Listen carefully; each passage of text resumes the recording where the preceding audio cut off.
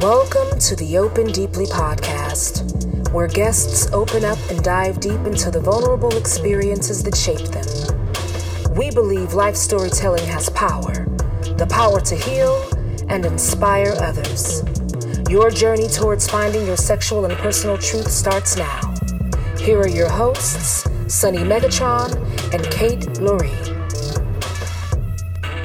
Welcome to the Open Deeply podcast. Today we are excited to have our very first guest, Siri Dahl. Siri is a model, podcaster, powerlifter, and award-winning adult film performer who has never shied away from using her platform to advocate for social change.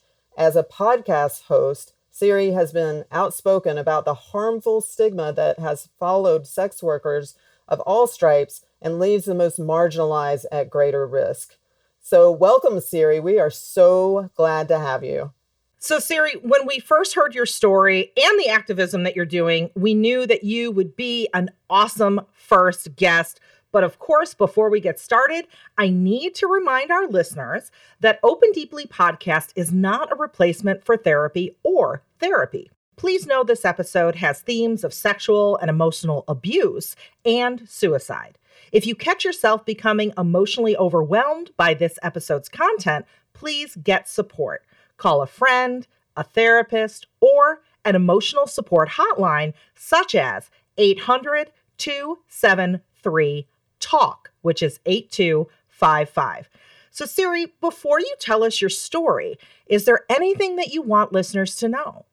Yeah, I mean, I would tell the listeners, I don't know how many listeners to the podcast are going to be sex workers themselves or people who are aligned with the sex work industry.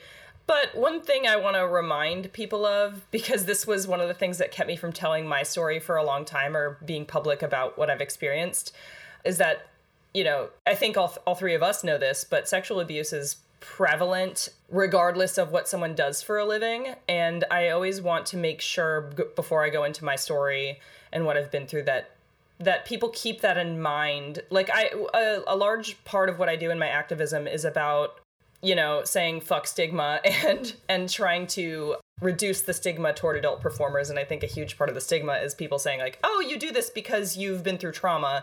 And that's very much not the case. And anyone who listens to my whole story, I think will understand that that is not the case. It's like, we all go through shit and this is my story. Thank you so much, Siri. That is such an important point. Absolutely. As a therapist, I've been a therapist for 17 years. And, you know, sexual abuse is one of those things that transcends, you know, class and occupation. And it's pretty rampant, you know, whether you're an accountant or an engineer or a porn performer, I see sexual abuse across professions. So this whole notion of relegating it, you know, like saying, oh, well, she's a sex worker because she was sexually abused. It's like, would you say the same thing about someone who's an accountant? You know, because they're pretty much, you know, just as likely or high, you know, it doesn't seem to be indicative of what your profession is. Absolutely. Thank you both so much for bringing that up. That's so important. And with that said, Siri, tell us your story. Let's start this. My story, I'm going to go back in time to my high school days. So I'm from Minnesota. I was born in Minnesota. My family moved to Texas for my dad's job when I was 12. So that automatically from that time, it was like culture shock, being in a very different state. Like I went from urban to suburban. I went from Yankee land up north, super liberal, to conservative Texas. And so much about it changed me. And I think a very important feature of that is that I pretty much immediately started to gain this sense of self, of like being an outsider, of like not fitting in, of not being like the other people at school. I was really a social butterfly when I was a kid, and that kind of was interrupted by this move. So that really kind of informed a lot of my high school experience. And then fast forwarding to high school, which, yeah, I graduated high school in 2006. So this is like early 2000s. I was kind of nerdy. I was a theater kid. I had friends. I had like my best friend from middle school and high school is still my best friend to this day. So like I did have some good friends, but I still felt real awkward. And like, I mean, high school is awkward for everyone, but it was essentially, I just got very, very depressed and like didn't ever receive real treatment for it or therapy. And it was an ongoing thing that I dealt with through my adolescence, was just this very intense, just depression dragging me down. I also didn't date in high school. No particular reason why, I don't think. It wasn't on my mind. I did go on one date and ask the guy to bring me home early because I was so like uncomfortable. And so by the time I graduated high school, I was a virgin, really inexperienced in the dating world, but, you know, had a pretty strong sense of myself. In fact, I was always interested in like alternative lifestyles and stuff. And the summer before I started my senior year of high school, I had read a bunch of books about this thing called unschooling, which is similar to homeschooling, except it's like led by the child and very much not what people think when they think homeschooling. They usually think of like some religious family wanting to teach their kids the Bible, so they teach them at home. Not like that. It was like unschooling is like, oh, the school system's broken. So let's let kids do whatever they want and like let their interests lead their learning. And I became obsessed with this concept in a way that made, now in retrospect, I'm like, this was silly. It didn't really make a lot of sense that I thought, oh, this is a really viable option when I'm like less than a year away from graduating high school. But I just couldn't let go of it. And I kind of got a one-track mind and begged my parents to let me unschool myself my senior year. And they were like, no, why would you want to do that? And I was like, well, I'm a stubborn little shit. And I have friends who are older than me that I will run away and live with if you don't let me do this. Like, so I was kind of bratty, and it worked though, because my parents just realized like, wow, she's really serious about this. And she's almost never been this serious about anything in her life. So I guess we'll just have to give this to her. So my parents allowed me to drop out of high school.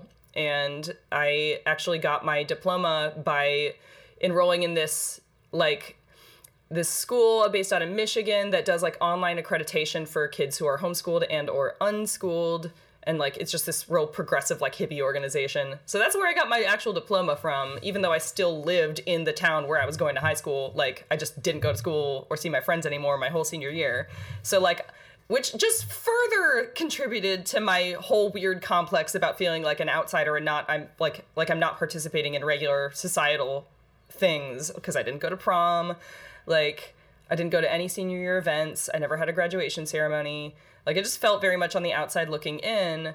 But it was also, on the flip side, an insanely creative year for me. I basically just wrote and recorded music all year and like did a bunch of creative projects, and I had time to do whatever the hell I wanted, you know. And it was very freeing, and I enjoyed that year a lot. But it had its social downsides. So that was my senior year of high school. It was very odd, and unlike most people's experiences. And finally, a little bit after I graduated high school, like the next fall, I had started working at a Hobby Lobby, of all places.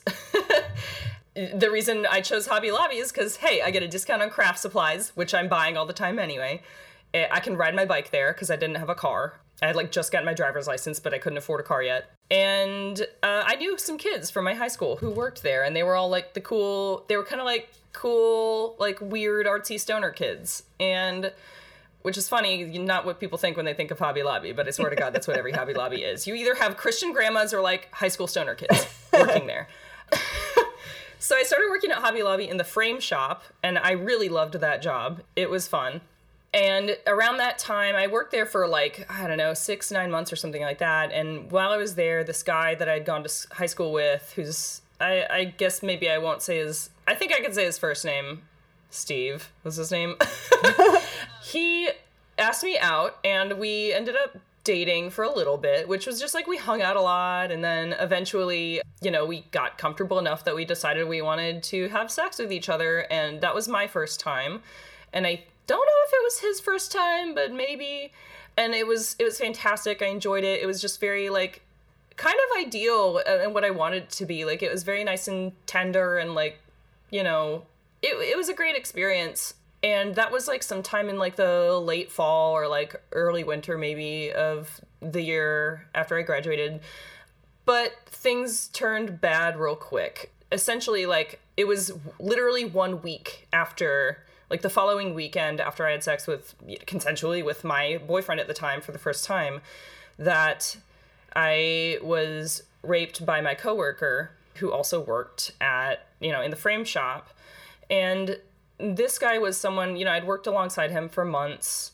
He was an artist, he was a painter, and we had talked about his art, and a lot of his art featured nude women, like figure studies, and he was good. He had like art that showed all around the like North Texas area.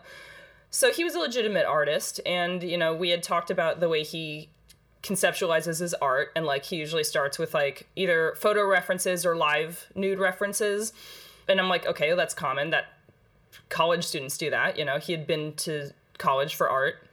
And one of my dreams, like secretly, that I never really told anyone, was that I wanted to do nude figure modeling, And I told him that, and he was like, oh, well, yeah, you can just come over and I can take photos of you, or you can do live, whatever makes you more comfortable, because like you may not want to sit still for that long, but like not a problem. Like if you want to do it, like that'd be a fun thing. I was like, oh yeah, absolutely. So it was just this very casual like agreement that I would model for one of his paintings. And I think by this time I'm like 18, not yet 19. Yeah, I just turned 18. So we pick a date. I go over to his studio, and he takes photos of me naked, but he also drugged and raped me while he did that. And I didn't process it really at all. Like, I remember he offered to like drive me home the next morning, because it wasn't even supposed to be like, I wasn't even supposed to spend the night there, like I was drugged and unconscious and I couldn't get myself home. So I remember he offered to give me a ride home the next morning, and I was just like, I did not understand what had happened, honestly. Like, I didn't remember most of it because, again, I was drugged. Siri is about to discuss her post-sexual assault experience. After a sexual assault, it's incredibly common for survivors to experience a secondary trauma from those who are supposed to help, such as loved ones, the police, the justice system, etc. Having access to an informed advocacy organization can be a total game changer. If you or someone you know has experienced a sexual trauma, please call the National Sexual Assault Hotline at 800-656-HOPE, 4673, or go to RAINN.org, and that's the Rape, Abuse, and Incest National Network for help.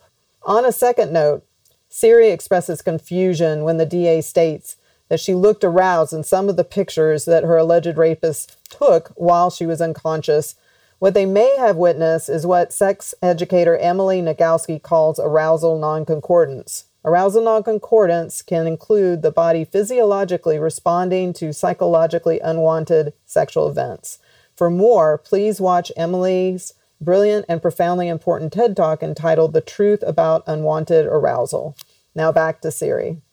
And a couple days went by, and it wasn't until like, I want to say 2 or 3 days after that I actually realized like, wow, that wasn't okay. And I need to tell someone. And I told my best friend and I told my mom, and basically my mom was immediately like, we have to go to the hospital. Like she took me to the hospital, which, we went to the police. I guess we went to the hospital, reported that I was raped. Like they did a rape kit. And then I talked to a detective at the hospital, and that turned into going to the police station the next day and like giving a statement. And the police responded very quickly. Like they basically immediately went and like, arrested the guy and seized everything in his studio, his computer, his camera, all of his film, everything, and brought that in as evidence. By the time I actually, like the legal stuff started to get underway, I have very foggy memories of some of the details of this stuff just because it was like I've literally suppressed a lot of it, or like, haven't, like I spent so long not processing or like repressing these things. But specifically the thing I remember most clearly, because it fucked with my head so much, was meeting with the district attorney with my mom. It was my mom and I and the district attorney and like her assistant. They were both women sitting in this like, private lawyer room or whatever down at the courthouse in Tarrant County, which is like Fort Worth, Texas. and being told, like, one of the attorneys had a big stack of paper, like a huge stack of printed out photos, and she like put her hand on it and she was like, this is all the photos that he took of you, and we don't want you to see them. You do not have to see them, like, but we just need you to know that if this goes to court, if this goes to trial, you are not only going to have to face your rapist in a courtroom and tell this story to however many people, but these photos are going to be given as evidence and people will see them. Like, everyone in that courtroom is going to see them. And also, we think you should drop the case because there's no way to prove that none of this was consensual. Like, some of the photos he took of you, you look like you're doing it consensually, which is wild to me because, like, I was definitely unconscious in the bulk of them. Like, but I guess if my eyes were open in any of them, then that means maybe I had consented. I have no idea what, like, to me, that's still a puzzle. But, like, a side note to this is that this was in 2007, I think, because by now it would have been January. And since then, there's actually been, like, documentation. Like, I found some articles in, like, the Fort Worth Star-Telegram and stuff that, like, during that era, their DA was notorious for not prosecuting rape cases. Like, there's some crazy statistic I read, and I don't want to, like, misquote it, so I won't say any numbers, but it's a very high percentage of reported rape cases were never investigated, never prosecuted, like, nothing happened. So I was probably one of many, many people that had an experience like that, where I was told, hey, we don't think we can win this case 100% for sure, so we're just going to drop it. And, like, the rapist walks free. And that's what happened. He did walk free. He lost his job at Hobby Lobby, so so there's that. But he had no other repercussions. And then the way that my own family reacted to my rape was also disturbing, and I didn't realize how much it affected me until many years later. My mom did her best, but I think she also was very, how do I put this? My mom's like a real, I think my mom's a feminist, but I think she's also very much a, like, second wave feminist. Yeah. And she never said this, but the tone of her reaction seemed to me like that she was disappointed that I put myself in that situation, going to this artist's house to nude model for him. Like, and she never said that, but it just kind of permeated all the interactions. And I think as a side effect of that, it was like, even though my parents could have afforded to, I grew up like upper middle class, my mom could have afforded to just hire a therapist to talk to me one-on-one, like a couple, times a month. But that didn't happen. It was just like, oh, drive yourself to the Rape Crisis Center, which is like 45 minutes away in downtown Fort Worth, and get the free therapy that you get from the county, which I did a handful of times and then just stopped going and lied about it because, or maybe it ran out. I don't even remember how long they prescribed the free therapy for, but it might have just been like 8 weeks and then you're done. But I stopped going because the therapist I was assigned had a giant diploma on her wall frame that was like from Southern Baptist University. And I automatically assumed this woman's gonna judge me because I went to high school with Baptists. I grew up with those people and I knew them to be folks who shamed anyone for doing anything sexual. And I didn't feel comfortable talking to this woman about my trauma, so I never really got therapy for it.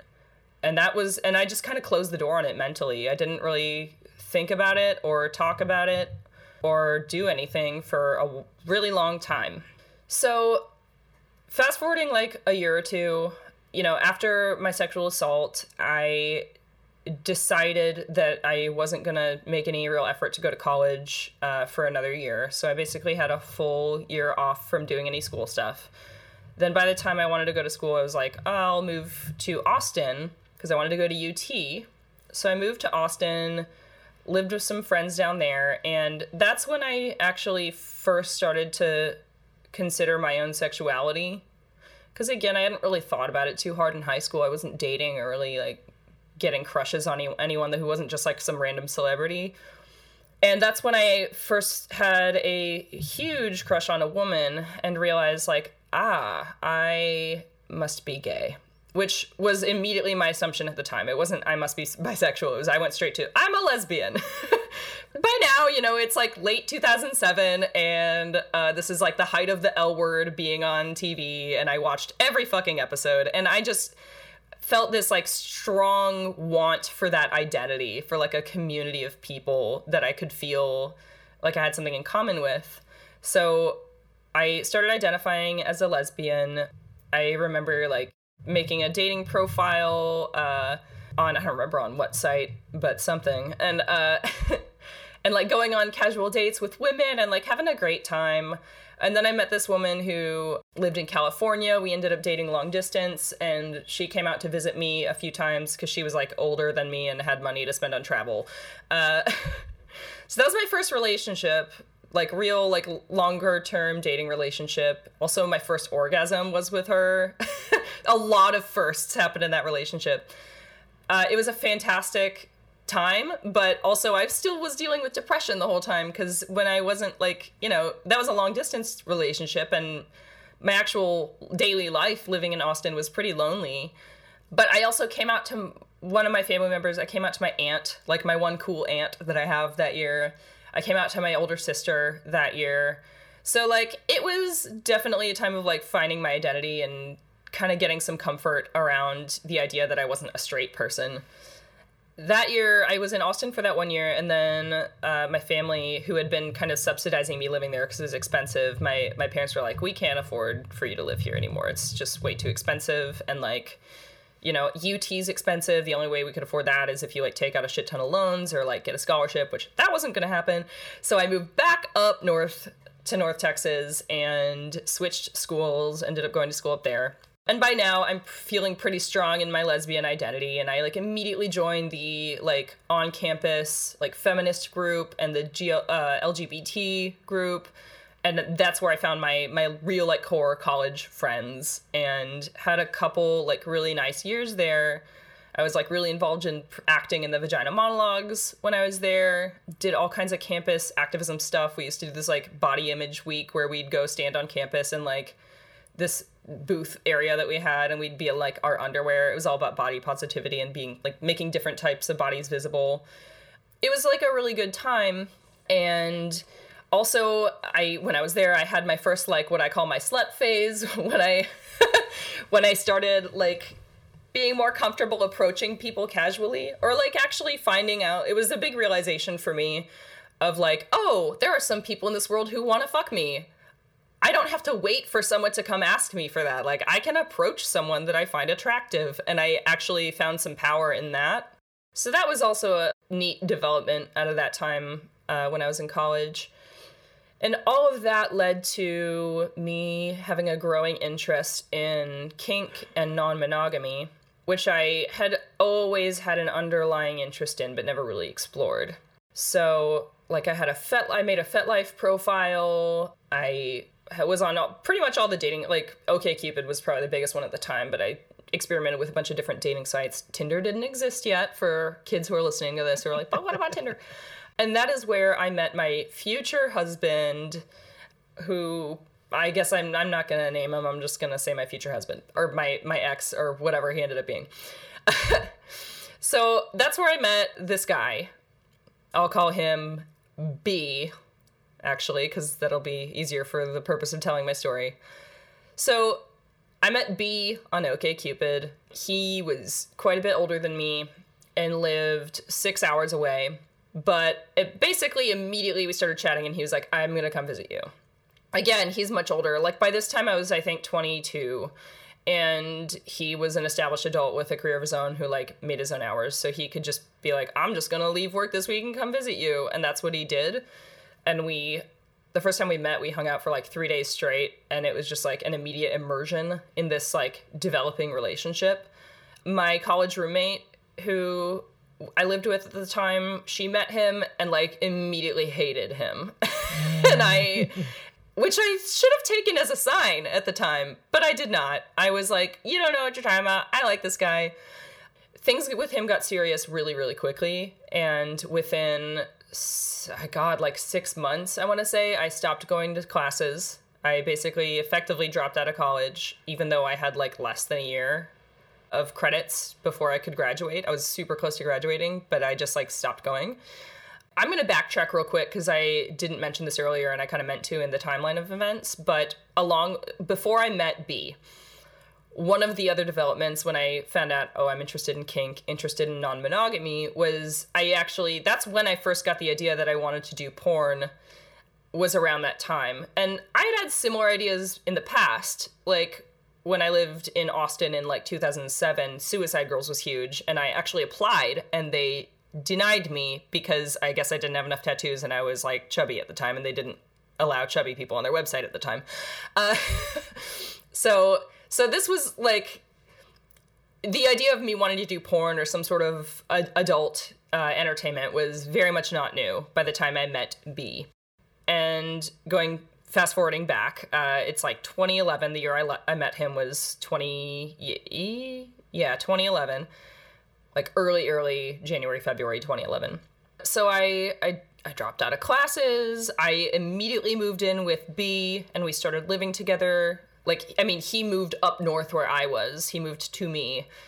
Kind of supported both of us, because even though I worked at the time, like, you know, I barely made enough to, like, afford my own living expenses.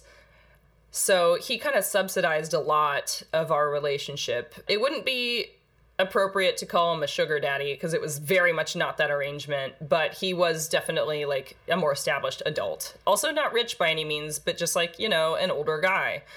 He was also a swinger. Like, he was already established in the swinger community, which is pretty huge in Texas and throughout, like, Dallas and stuff. So we started going to swinger parties together, which I liked, but also had some problems with that I never really voiced at the time, just because I was like, oh, this is just a big adventure, and, like, you know, I don't want to think too hard about any of what's going on.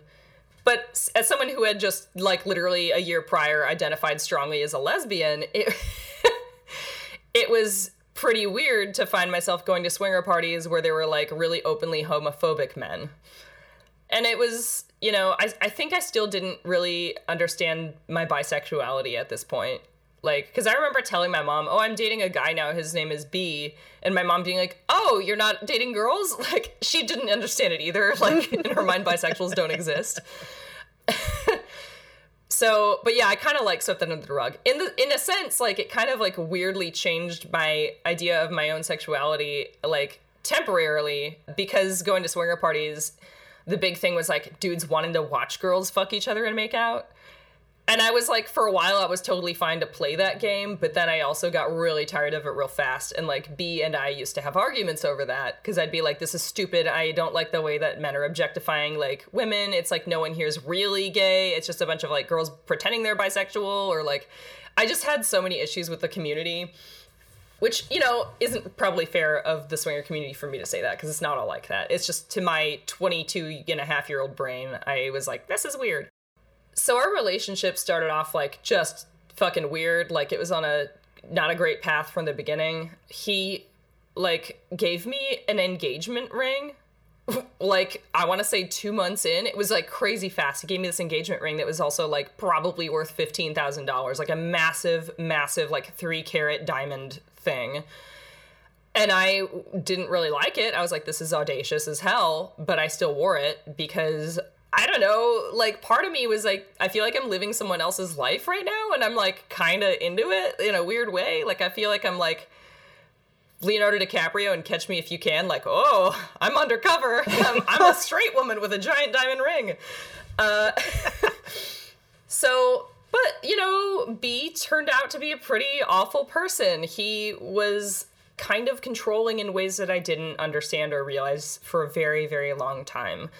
I told him that I had this kind of weird little dream that I wanted to do porn. And at the time, what I meant by that was that I wanted to do queer porn, specifically, like, working with a lot of, like, other queer people and a lot of women and, like, trans or non-binary people. An inspiration of mine for this idea was, like, Crash Pad Series, which is a website I had a membership to for a long time and, like, loved. And B was like, absolutely, that's like, I totally support that you want to do porn, but I think you should do mainstream porn because I think you have these, like, gigantic boobs and you're really attractive and you would do very well in it and you can act and you're well spoken. And I was like, well, that's not my goal. Like, I don't want to be like, you know, in my head, I don't like this phrase now, but I think at the time I probably would have said something like, I don't want to be some porn bimbo, like was what I would have thought. But he kind of convinced me that, like, hey, if you're going to go for this, you know, and your family's not going to like it, like, you're going to be naked on the internet. If you're going to go for it, you may as well shoot for the top and try to be as successful as you possibly can be. And he had an argument there, and it really eventually convinced me, because I realized, like, the more I kind of researched the porn industry and looked at kind of available options, or like companies I might work for, agents I might want to work with, I was like, you know, I think I could be really successful in this. And I kind of very quickly developed a lot of ambition around that. So with his funding, essentially, both of us moved out to California, to Los Angeles, at the very beginning, like January of 2012. I lied to my whole family and everyone I knew about why I was moving to LA. I said I was like keeping the job I had from Texas, but just transferring. And I got an agent in LA, and then immediately like started shooting scenes, and things were going very well. But a month or so in, my whole family found out. And I think, I still don't really know exactly how. It doesn't matter. What matters is that it was through the grapevine. Like, they didn't find out from me, which is what I wanted. I wanted to essentially do porn for a few months, make sure I didn't absolutely hate it, and then tell my family when I knew it was going to stick. But I never got that chance. So my family found out through the grapevine. My parents assumed immediately that I was being sex trafficked. And I can get how they thought that. Like, I lied to them about why I was going out there.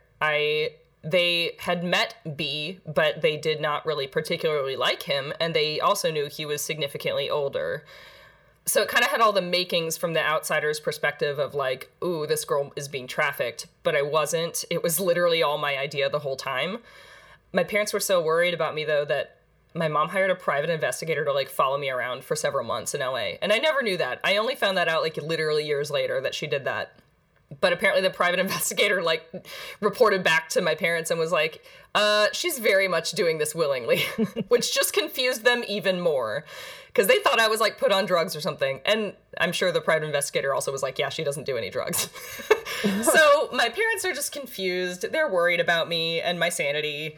Basically, my whole family like kind of falls apart during this time. And it was a lot. I kind of did not address it because I am very much a person who would rather avoid conflict. So my response to all of this was to clam up, and I think I initially tried to address some of my parents' concerns, but it kind of became a thing of like, well, this is so uncomfortable every time I talk to you guys that I just can't keep doing this, and I'll just like ignore your, yelling at me about my life choices. And B did not help there, because he would do this thing, and this is an example of ways that he was very manipulative and controlling, but I didn't really realize it at the time. Like, if I ever was on the phone with one of my parents, he would encourage me to put it on speakerphone so he could listen to the entire conversation on both ends. And he wouldn't say anything, like they wouldn't know he was there. But then as soon as the call ended, he would like sit down and have a powwow with me about like, here's what your parents think, like as a parent myself, because, that's one thing I forgot. He had 2 teenage daughters who were like closer to my age than he was to my age. So he would be like, well, as a parent, I think it's wrong that your parents are responding this way. And like, they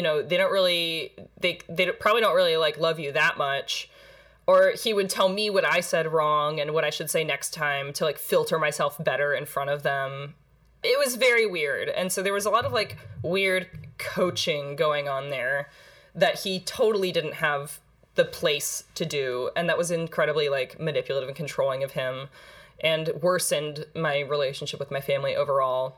While all of this is going on, I am finding increasing success as a porn star. Like, I started shooting in 2012. By the end of my first year, I'd been nominated for an AVN award for like Best Newcomer. I'd won like a Free Ones website, which I don't know, it was a really popular website at the time, not so much now, but I won their Best Newcomer award. So I'm finding all this success, and like really loving my work and learning a lot about the porn industry and really finding a sense of empowerment in it that I had never experienced. You know, it was like, I described earlier that I, you know, having my little like slut phase in college, that I had this epiphany of like, I can approach other people and they might say yes. Like it was this massive thing for me to realize like, wow, I'm empowered to like own my sexuality. And so my first year in porn was like that, but just on steroids. It was like, oh my God, like I'm building this fan base of people who like enjoy what I'm doing. And I'm getting to, it was thrilling for me that I was hired almost more often for like girl, or, you know, in the porn industry, they say like girl or lesbian porn. I was hired to work with women almost as much as I was hired to work with men. And that was like an ideal situation for me. So there was so much about it that was fantastic. And I was really developing like a love for my career and more ambition and goals of, you know, being in the industry for my whole life really, and like one day having my own production company and going down that route. Like I had so many great things that I was looking forward to and so many big plans for my career. But as my time in the porn industry wore on, you know, because I was active from 2012 through essentially the end of 2014. Like I think I officially retired in January 2015. So it was about 3 years exactly that I was in the industry. The whole time I was with B, by that point we were married, which was like his idea, and he kind of pressured me into marrying him. And I was like, well, I guess, why not? And he was like, yeah, tax benefits. So it was a pragmatic thing in my mind that I pretty quickly regretted. But he was pretty central in a lot of ways to my porn career. He was like my personal assistant, and he stopped working. Like the whole time we lived in LA, he didn't work at all. I was the only one working, so I was supporting both of us. And on that note, not making a lot of money doing so. It was like a kind of a standard middle class income for someone in Southern California. I was just so depressed, and it literally took 3 years for that depression to sink in. But it got to a point where I was like, you know, I'm not talking to my family. I have seen my mom like once or twice in 3 years. I don't get to talk to my siblings. The only person that I see on a daily basis is this fucking guy that's manipulative toward me all the time. And I started to feel like a caged animal. And the depression got really, really bad. I became suicidal. The last year before I retired was probably the worst. There were multiple times that I would lock myself in like the spare bedroom and basically just like lock myself in the bedroom and just threaten to kill myself, and he would never do anything about it. Like that's the craziest thing to me. He would threaten to call the cops, but he never would, and I knew that he wouldn't because I can't fully speak on this publicly, but I knew that he had done very bad things in the past, and I think he was afraid that he would be arrested or something if he called the police on me. So out of his own selfish like self-interest and narcissism, I guess, he didn't even bother to like try to get intervention for me when I was constantly threatening to kill myself. And like it was bad. I was researching methods. I'm surprised that I wasn't able to actually accomplish it at the time, because I was that on the edge constantly. The only time that I felt good about things was when I was at work, because I wasn't around him, and I could just focus on my work and let my ambition and my like career, you know, really rule my brain, and I loved that. So in a lot of ways, you know, it's funny that people have this stereotype of like, people who do porn are like broken, and I'm like, porn was actually my happy place for that whole time. It was my personal life that was falling apart. Finally, in like late 2014 is when shit hit the fan. I had started seeing a therapist a couple times a week and was like really in denial about how bad things were. But finally I got to a place where I was like, man, I gotta change something. And ultimately I just realized like I have to stop I have to hit a reset button. So that's when I decided to just move closer to my family. and to leave my ex. But obviously that also meant it was like a package deal. I was like, I can't really stay having a porn career and like not be in a relationship with B because he's so ever present. And like, I just literally do not know how to get this person out of my life without just saying fuck it to all of it. So that's ultimately why I left the porn industry. Was like, it was out of self-preservation. I knew that I would do something awful to myself if I stayed. So I moved to Kentucky and kind of just started my life over again. I had like $10,000 in savings to completely re-begin my life and furnish a new apartment, and like, it was intense. I got a job, like just a regular civilian job, and, you know, started rebuilding my relationship with my family, which was fantastic, but also weirdly bittersweet because I could tell a large part of why they were happy to have me back is because I stopped doing porn. And they thought that like part of my reasoning for leaving porn was like that I had come to some epiphany that it was immoral, which was obviously not the case. But I also didn't really have the energy to correct them on those assumptions. I was kind of just like, okay, think whatever you want. I'm done with that. I'm just going to continue living my life. So I intended to get out to Kentucky, start a new life, and just like, I don't know, I didn't really have a plan. I was just like, okay, I didn't kill myself, A+, and like, this is the best I can do right now. But very, very soon, I started dating a guy that I met at work at my new like civilian job. Siri is about to discuss stalking. The American public tends to joke about stalking, but according to the NCADV, 76% of women murdered by an intimate partner were stalked first. 37% of stalking victims fulfill the diagnostic criteria for post-traumatic stress disorder, and 1 in 4 stalking victims has contemplated suicide. This is no joke. According to the CDC, approximately 7.5 million people are stalked every year. For stalking resources, go to stalkingawareness.org. And if you are experiencing domestic violence coupled with stalking, go to safehorizons.org for help. And that relationship ended up lasting for like 18 months, and it was tumultuous as hell. And it was very weird to me that I went from being, you know, a very non-monogamous person, having sex with all kinds of different folks in porn, and, you know, being real proud about my bisexuality, to like being a monogamous straight woman. And this boyfriend, this guy that I started dating, he was like an ex-Marine, like really not the type that I would typically go for. Things were fine. Things were really fine for a while. And it was at the end of our relationship, like the last like month, I had gone back to college and was studying a lot. And so I've always been the type that I can't like focus when I'm at home. If I'm studying, I would like go to a coffee shop and work. And he thought that was so strange, I guess, that he like got the idea in his head that I was cheating on him. And which I think also was partly because he knew I had done porn in the past, and he said he was okay with it, but he never really asked me about it either, or was like, seemed curious, which I should have taken as a sign that he was highly uncomfortable with it.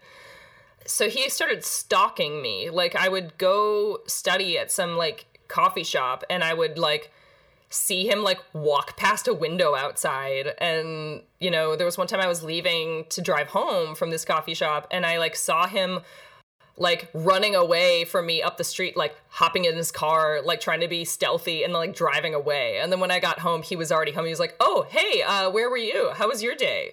Like he'd never, it was very weird. And things came to a head one night when I went out to this place to, again, I was like working on a paper, I was studying on something, and it was like a coffee shop that served beer. And so I had had a beer, and like he walked in and saw me like talking to some guy that was like at the coffee shop. There's like some guy from Canada visiting, and I had like started a conversation with this guy, and my boyfriend walked in and like immediately like made a giant scene and like accused me of cheating and stuff. And it was because he had been stalking me and like saw me talking to another male, and like that was the last straw for him, apparently.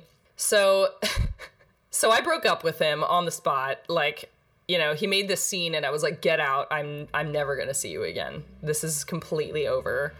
And that's how that relationship ended. He went home that same night and packed up everything from that. We lived together at the time.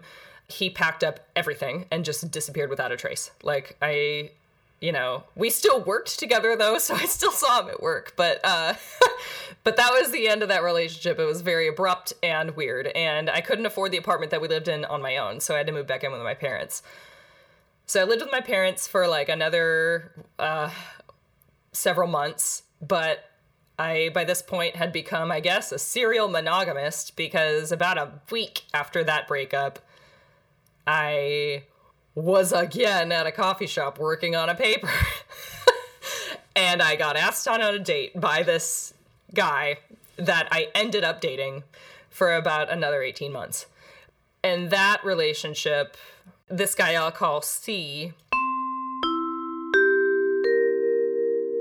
Siri is about to discuss her experience with a loved one with bipolar disorder. Now, bipolar disorder is a mental disorder that causes unusual shifts in mood, energy, activity levels, concentration, and the ability to carry out day-to-day tasks. Severity of symptoms varies from person to person, but it's my experience that it's often possible to become stabilized and lead a fulfilling life if one gets the right help, such as a psychiatric evaluation for starts. For more information, go to the National Institute of Mental Health, which is nih.nih.gov. It was a really good relationship for a really long time. Like, we had a lot of fun together.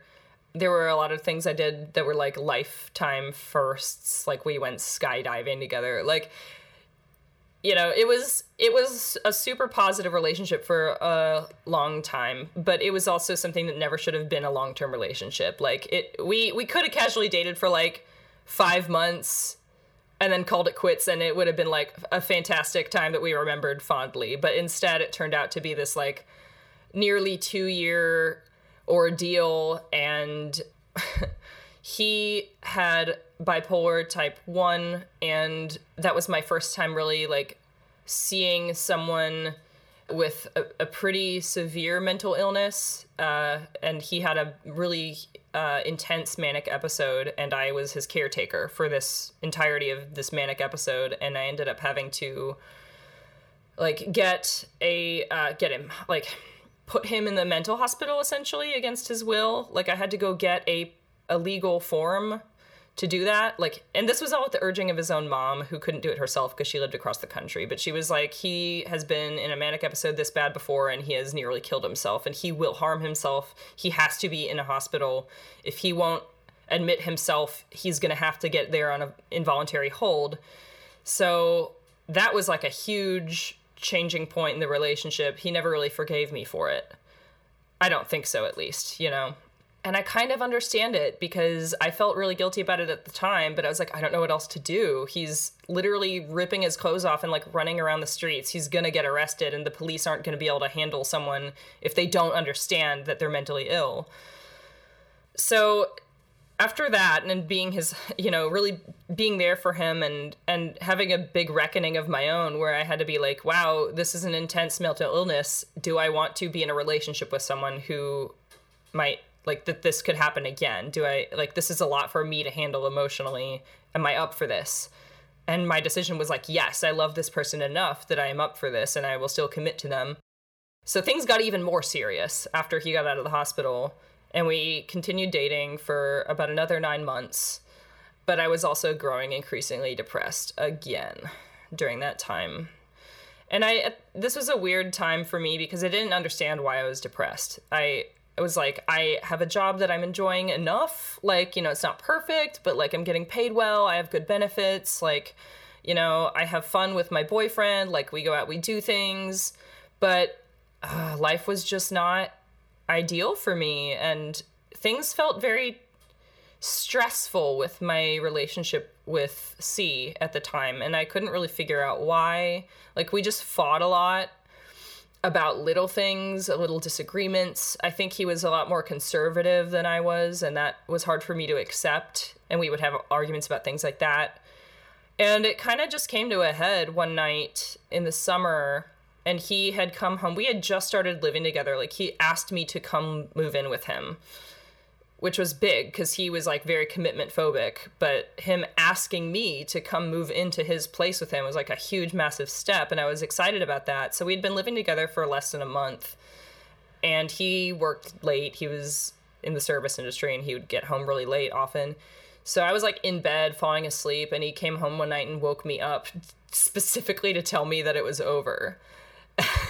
And that just fucking crushed me, like, for multiple reasons, but one of them was which, like, I was increasingly depressed at the time and really showing it. And I think that part of it was that he, like, couldn't really handle how depressed I was. And it felt like being stabbed in the back after I felt like I had, like, sacrificed so much and been there for you when you were in the hospital. And, like, I put so much of myself into this relationship and making it work and trying to continue to make it work and being willing to commit to you no matter what. And, like, you're just going to wake me up in the middle of the night and dump me is how I felt. And I snapped. Like, I just immediately snapped. And there were a couple times in the past that I had snapped, but this was, like, really the first time that I knew I was in grave danger of hurting myself. I think the closest I had ever come in the past was with my ex, the one, I never named him, but the first guy I had dated after I went back to civilian life, the guy who had been a coworker and stuff and, like, stalked me. Like, the closest I'd come before was one time when I had an argument with that ex and had impulsively, like, grabbed a hammer and smashed the claw end of it into my shin, like, and had a real big, like, wound from that. And he ended up calling the police on me when I did that because he thought I was going to, like, hit him with it, which is totally reasonable and understandable. So, like, I had self-harmed in the past, but not in a, like, ritualistic or, like, consistent way. If I ever had the inclination to do it, it was like a knee-jerk reaction to feeling in a pressure cooker kind of thing. So this boyfriend, C, waking me up in the middle of the night to be like, it's over, this isn't working, was just the perfect trigger for me to, like, go directly into, like, self-harm territory. And I immediately recognized that I was going to do something very dangerous, that I was going to harm myself in some way. You know, this particular week, him breaking up with me came at a time where, like, just a week prior, I had literally been making plans to kill myself. So it was just the perfect trigger. Like, I had already been kind of loosely planning things around that time. And, you know, so it's not that he broke up with me, like, that's why I couldn't handle life. It was just that things came to a head, and this particular event was really just the thing that I couldn't take any more of it.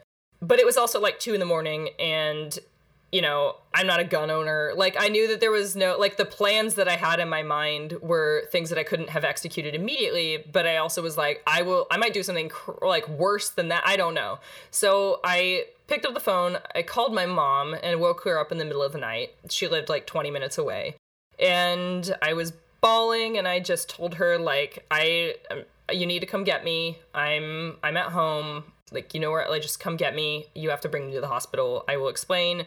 I'm in danger and I need your help. And she's a great mom, and she immediately dropped everything and got her robe on and came and picked me up. And she brought me to the hospital, where I admitted myself, and I was just honest, and I said, like, I'm about to kill myself, and I don't feel safe, and I shouldn't be alone. And they admitted me to the hospital, put me on an involuntary hold for suicide watch.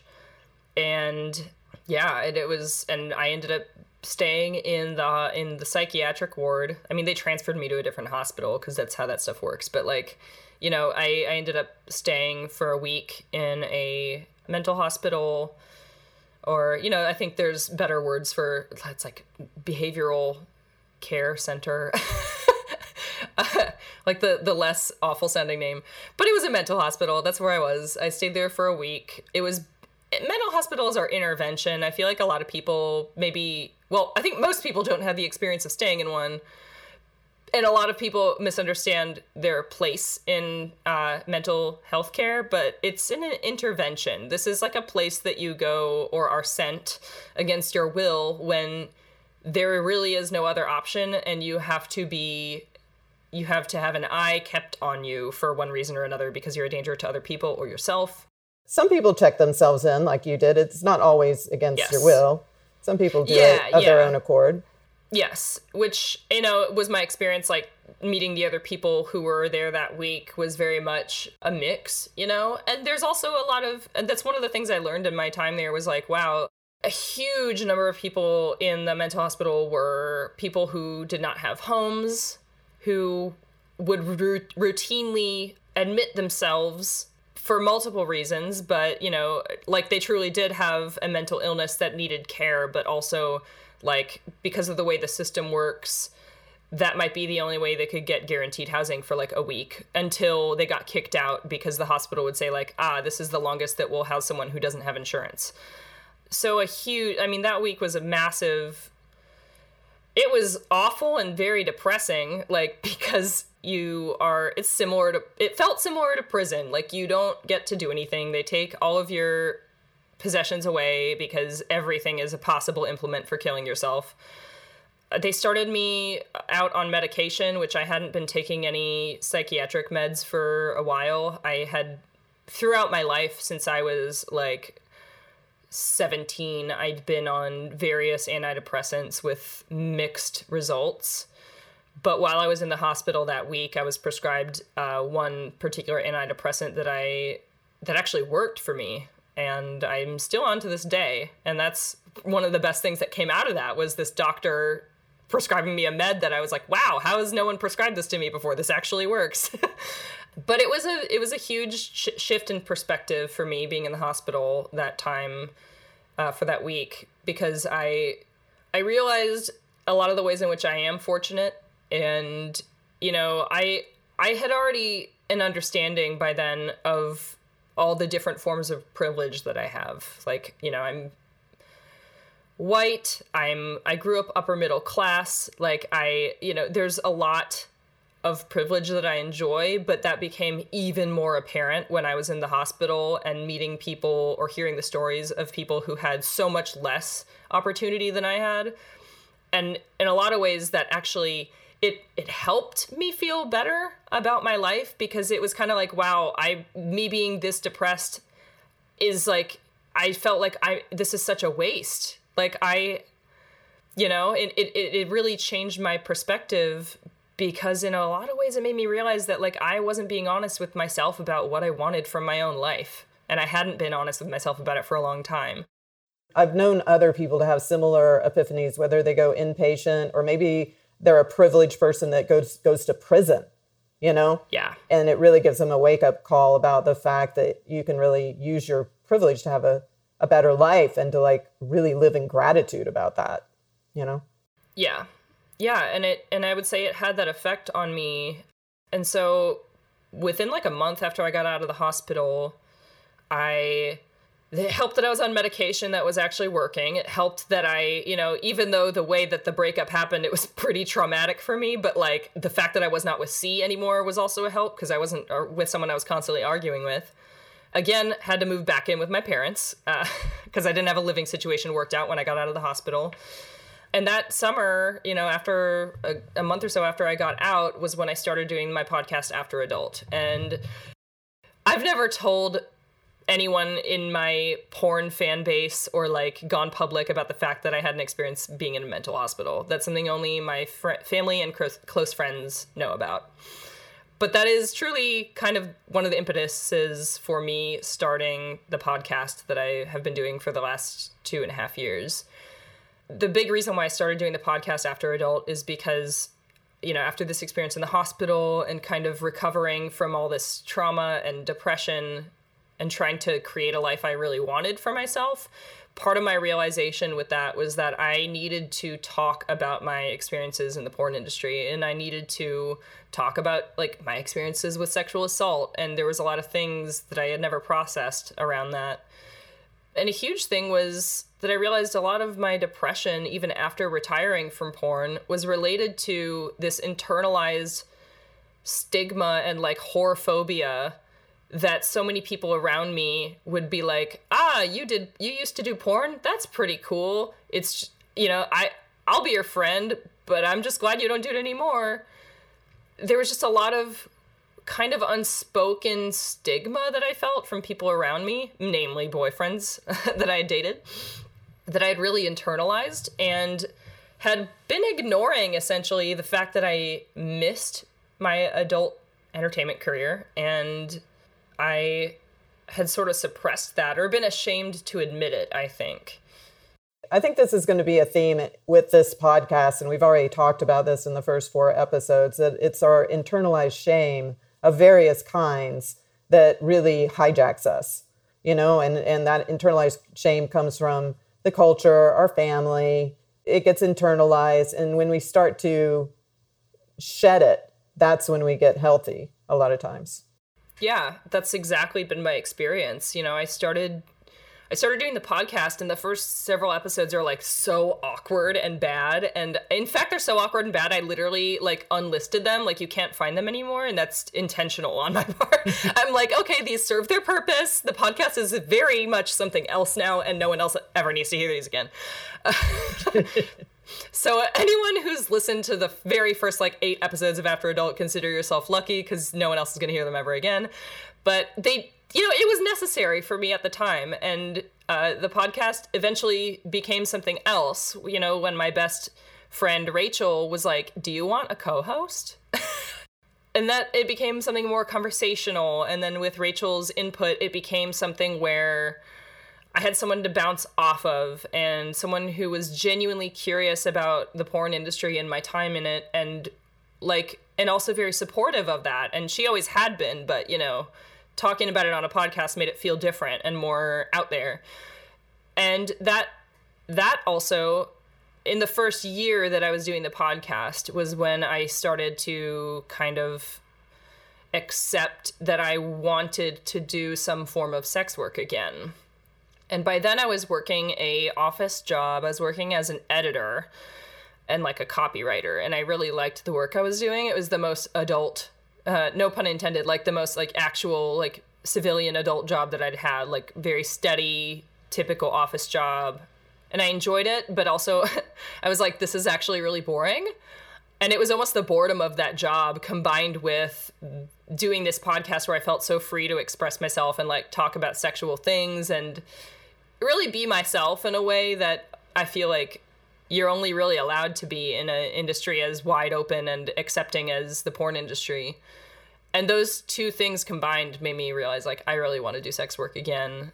So yeah, by January 2020, literally exactly a year ago, is when I decided I'm gonna actually quit my job, my civilian job, and go back into porn. And that brings us to current day. What I've realized since coming back to the porn industry is that for me, it's not just that doing sex work or being in porn is a way to make a living, but I genuinely feel a kinship with other sex workers. I'm happier than I can ever remember being in my adult life now. And I think a massive part of that is because I have finally allowed myself to accept myself and, good and bad. I've made mistakes in my life. Obviously none of us are perfect people, but I'm really proud to do the type of work that I do. I feel a really strong connection with fans, with people who write to me and have just random little questions about sex or whatever. But a huge thing for me is just this idea of overcoming stigma. And I think, it's I started out my podcast saying I want to overcome stigma, and then it very quickly became well, the best way to do that is to actually do the thing I want to do, which is be a sex worker again. So I'm just so happy to be here, and I am truly doing what I love, and it makes me very happy. And it's just a side benefit, honestly, that I can support myself doing it, because this is also probably in terms of financial security, this is the best job I've had also as an adult. I can pay my student loans now. That's also important. Yeah, absolutely. So, I just want to thank you because I feel like you have broken down so many stereotypes that you hear about sex workers and porn performers. And I'm sure there's a lot of people, that have a similar profession to you that are probably waving their pom-poms right now and saying, thank you, right? And, we have so many questions that we want to ask you about this episode, going back further in what you said. I want to ask you in the next episode that we have with you about how did your boyfriend stop stalking you, your ex, yeah. And how did you break your patterns with emotionally abusive and controlling men? And what gave you the inner strength to go to the hospital and what self-care have you done since then to heal, like meditation? Those are all a few questions and more that we'll ask you in the next episode. And Sunny, I'm sure you have some things to say as well. Oh, absolutely. I cannot wait to just dig in and deconstruct. And listeners, that's what we're going to be doing in our next episode. As Kate said, Siri will be joining us, and we're going to do some process and dig into some of those questions and get to some of the central themes in Siri's story. So we hope you will join us too next time when we dare to open deeply. Thank you for listening. Find us online at opendeeplypodcast.com and on social media at Kate Larie or at Sunny Megatron. Check back bi-weekly for new episodes, and until next time, remember, your authentic truth is only found when you dare to open deeply.